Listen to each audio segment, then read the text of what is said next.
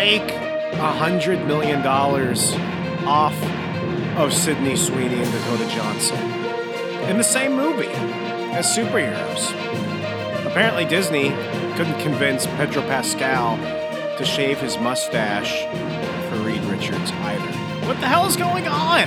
That's right, we're covering that today in the weekly review, weekly recap, weekly rundown. Thank you so much for bearing with me the past week.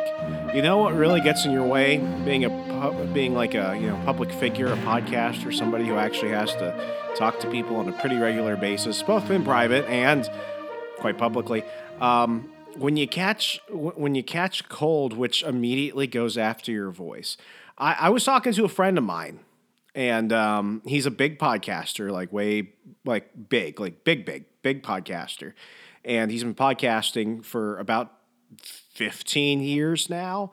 Has done easily 1,000 podcasts, multiple shows. He's in the Million Download Club, and he told me that he noticed that when he started podcasting, year after year after year, he started getting laryngitis and he started getting strep. And every time he gets any type of infection, especially upper respiratory infection, it ends up going after his voice. And more so than anything else. Of course you're going to get a throat as part of cold symptoms. I actually thought that was just, him with bad luck though. But it was about 6 years into me being a podcaster that I began to notice that over time, it started hitting my voice more and more and more. And what's funny is that I caught COVID pneumonia in 2021. And you can go back and listen to those old episodes in the SPC archives. People have said to me, and I know some of you will joke, well, you were going through puberty or something, Remso, but people will actually say to me that my voice permanently changed after I went through that. And I did not think about it until somebody said that while I was recording a live show with them. And then my wife overheard that individual say that. And then she said, yeah, your voice has gotten deeper since you got sick and since you had pneumonia. And this is not a theory. This is not something I'm putting out there. This is just something that I've been thinking about for other folks I know that are podcasters, that are content creators. You got to do a lot of talking. You got to project a lot more, folks in radio. They have all said that over time, their voices are the things that change. And, it's like athletes are more prone to certain things, certain injuries, live singers are more prone to damaging their vocal cords and stuff like that. It would not surprise me if for some weird reason people who have to speak and people have to project and inflect and speak in a certain point to a certain degree throughout their professional career especially end up getting some type of, targeted illnesses to their voice. But none of that has anything to do with it. Otherwise, I'm fine. You can't say the same thing about Madam Web, though. No. I told you a few years back that when I went to see Morbius, I was one of 4 people in the theater. And that other than the Nutty Professor, I have never... Well, actually, I remember my parents walking out of that movie. We went to go see the Nutty Professor 2, and for some weird reason, we walked out, which back then I look at it, and I'm like, that was a stupid movie. I don't know why we'd walk out of it. But Morbius is the one movie where I'm I actually wanted to walk out because it was that horrible. It was that bad. It was one of the worst movie experiences I've ever had. And I did not think it could get worse. Have I gone to see Madam Web and my future ex-wife, Sydney Sweeney? No, I have not. But the reviews aren't really making it seem that way. I asked my wife if she wanted to see it, and she was just kind of looked at me. And I can't really blame her. This is not one of those films that really bodes well. It's a Spider-Man movie without Spider-Man. It's a Sony Marvel film. It's not a Marvel cinematic film. And the last time I took her to go see a superhero movie, it was The Flash. We watched all 3 hours of that. We walked out past midnight, and she looked at me and said it was absolutely horrible. And you can listen to my review. It absolutely was. So do I want to go ahead and put my poor wife through that? Do I want to go ahead and subject her to visual torture on screen? I don't think I can. I think that would dangerously impact my marriage, but I guess we'll have to see how bored we are during this 3-day weekend we're at. And I gotta say though, like to say something is worse than Morbius is to say that you have something worse than AIDS. It's like saying you have like live Ebola. I went ahead and did what I always do when a movie comes out. I ruin it for myself, and I went over to Wikipedia just now, and I read the plot. And honestly, if you read any potential teaser, spoiler, whatever within the past year about this movie, yeah, that was the movie. It's basically Terminator with Spider-Man. It's like a Blumhouse Entertainment horror film, but with less of the horror in it. And yeah, I mean, at least they're not making it like a girl power empowerment, film. I think for that, it's got at least more redeeming qualities than the Marvels. I think just because of that, we should go ahead and support Sydney Sweeney and Dakota Johnson and go watch this movie, because wouldn't it be funny if the little Spider-Man-less film that could ended up outgrossing the Marvels?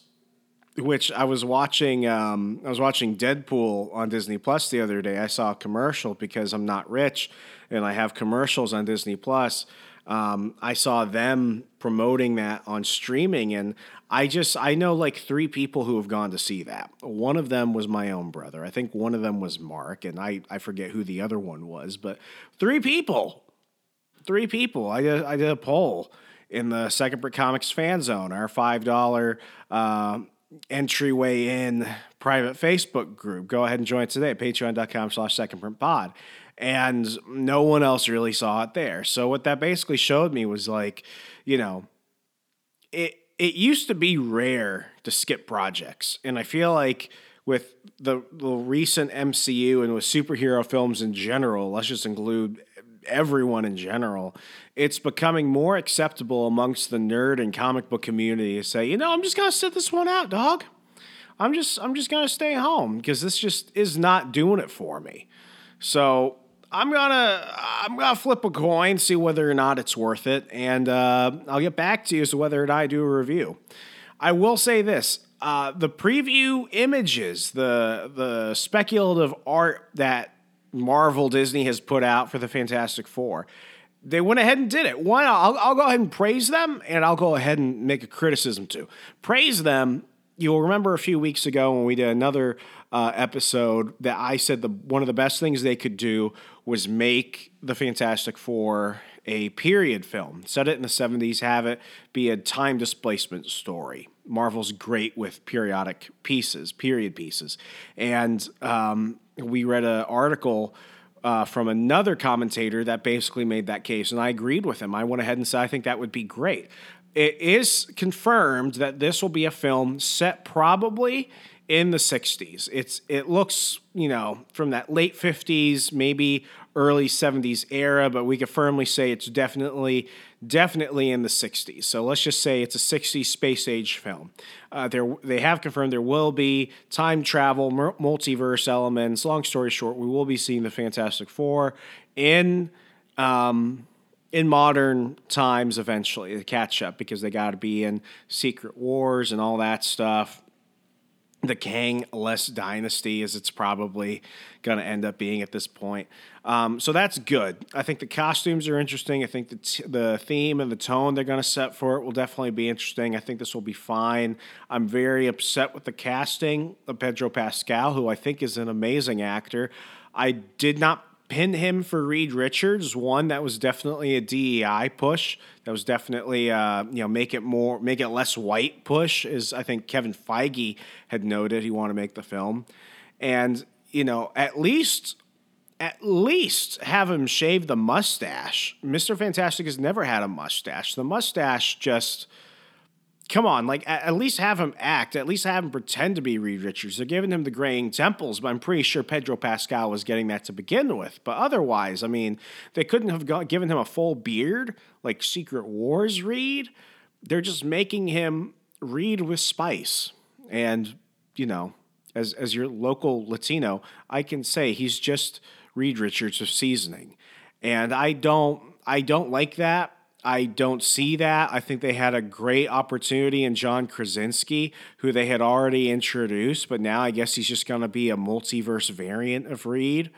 What do you think of this? Is this something that you can dig? Is this something that you don't? Because I'm not a fan right now. I think it's a crap move. I think it's lazy. I think it's as lazy as naming the third Deadpool film Deadpool and Wolverine. No points about that. I thought the trailer's fantastic. I just think it's the name that lacks imagination, as Spencer Bakuli over at Bounding in the Comics said. He called it a lazy attempt that is so lazy it's shocking that they even went with that in like a surprising, ironic way. But what do we know? It's not like we spend our money on this stuff. Let me know your thoughts this weekend. Are you going to go ahead and see Madam Web? Are you going to go ahead and give Pedro Richards, Mr. Pascal, Reed a chance, whatever we do it? I don't know if I will, but we'll see it anyway. Well, that's all she wrote, folks. Go ahead and support us today on Patreon at patreon.com/secondprintpod for exclusive content and more. Good night, America.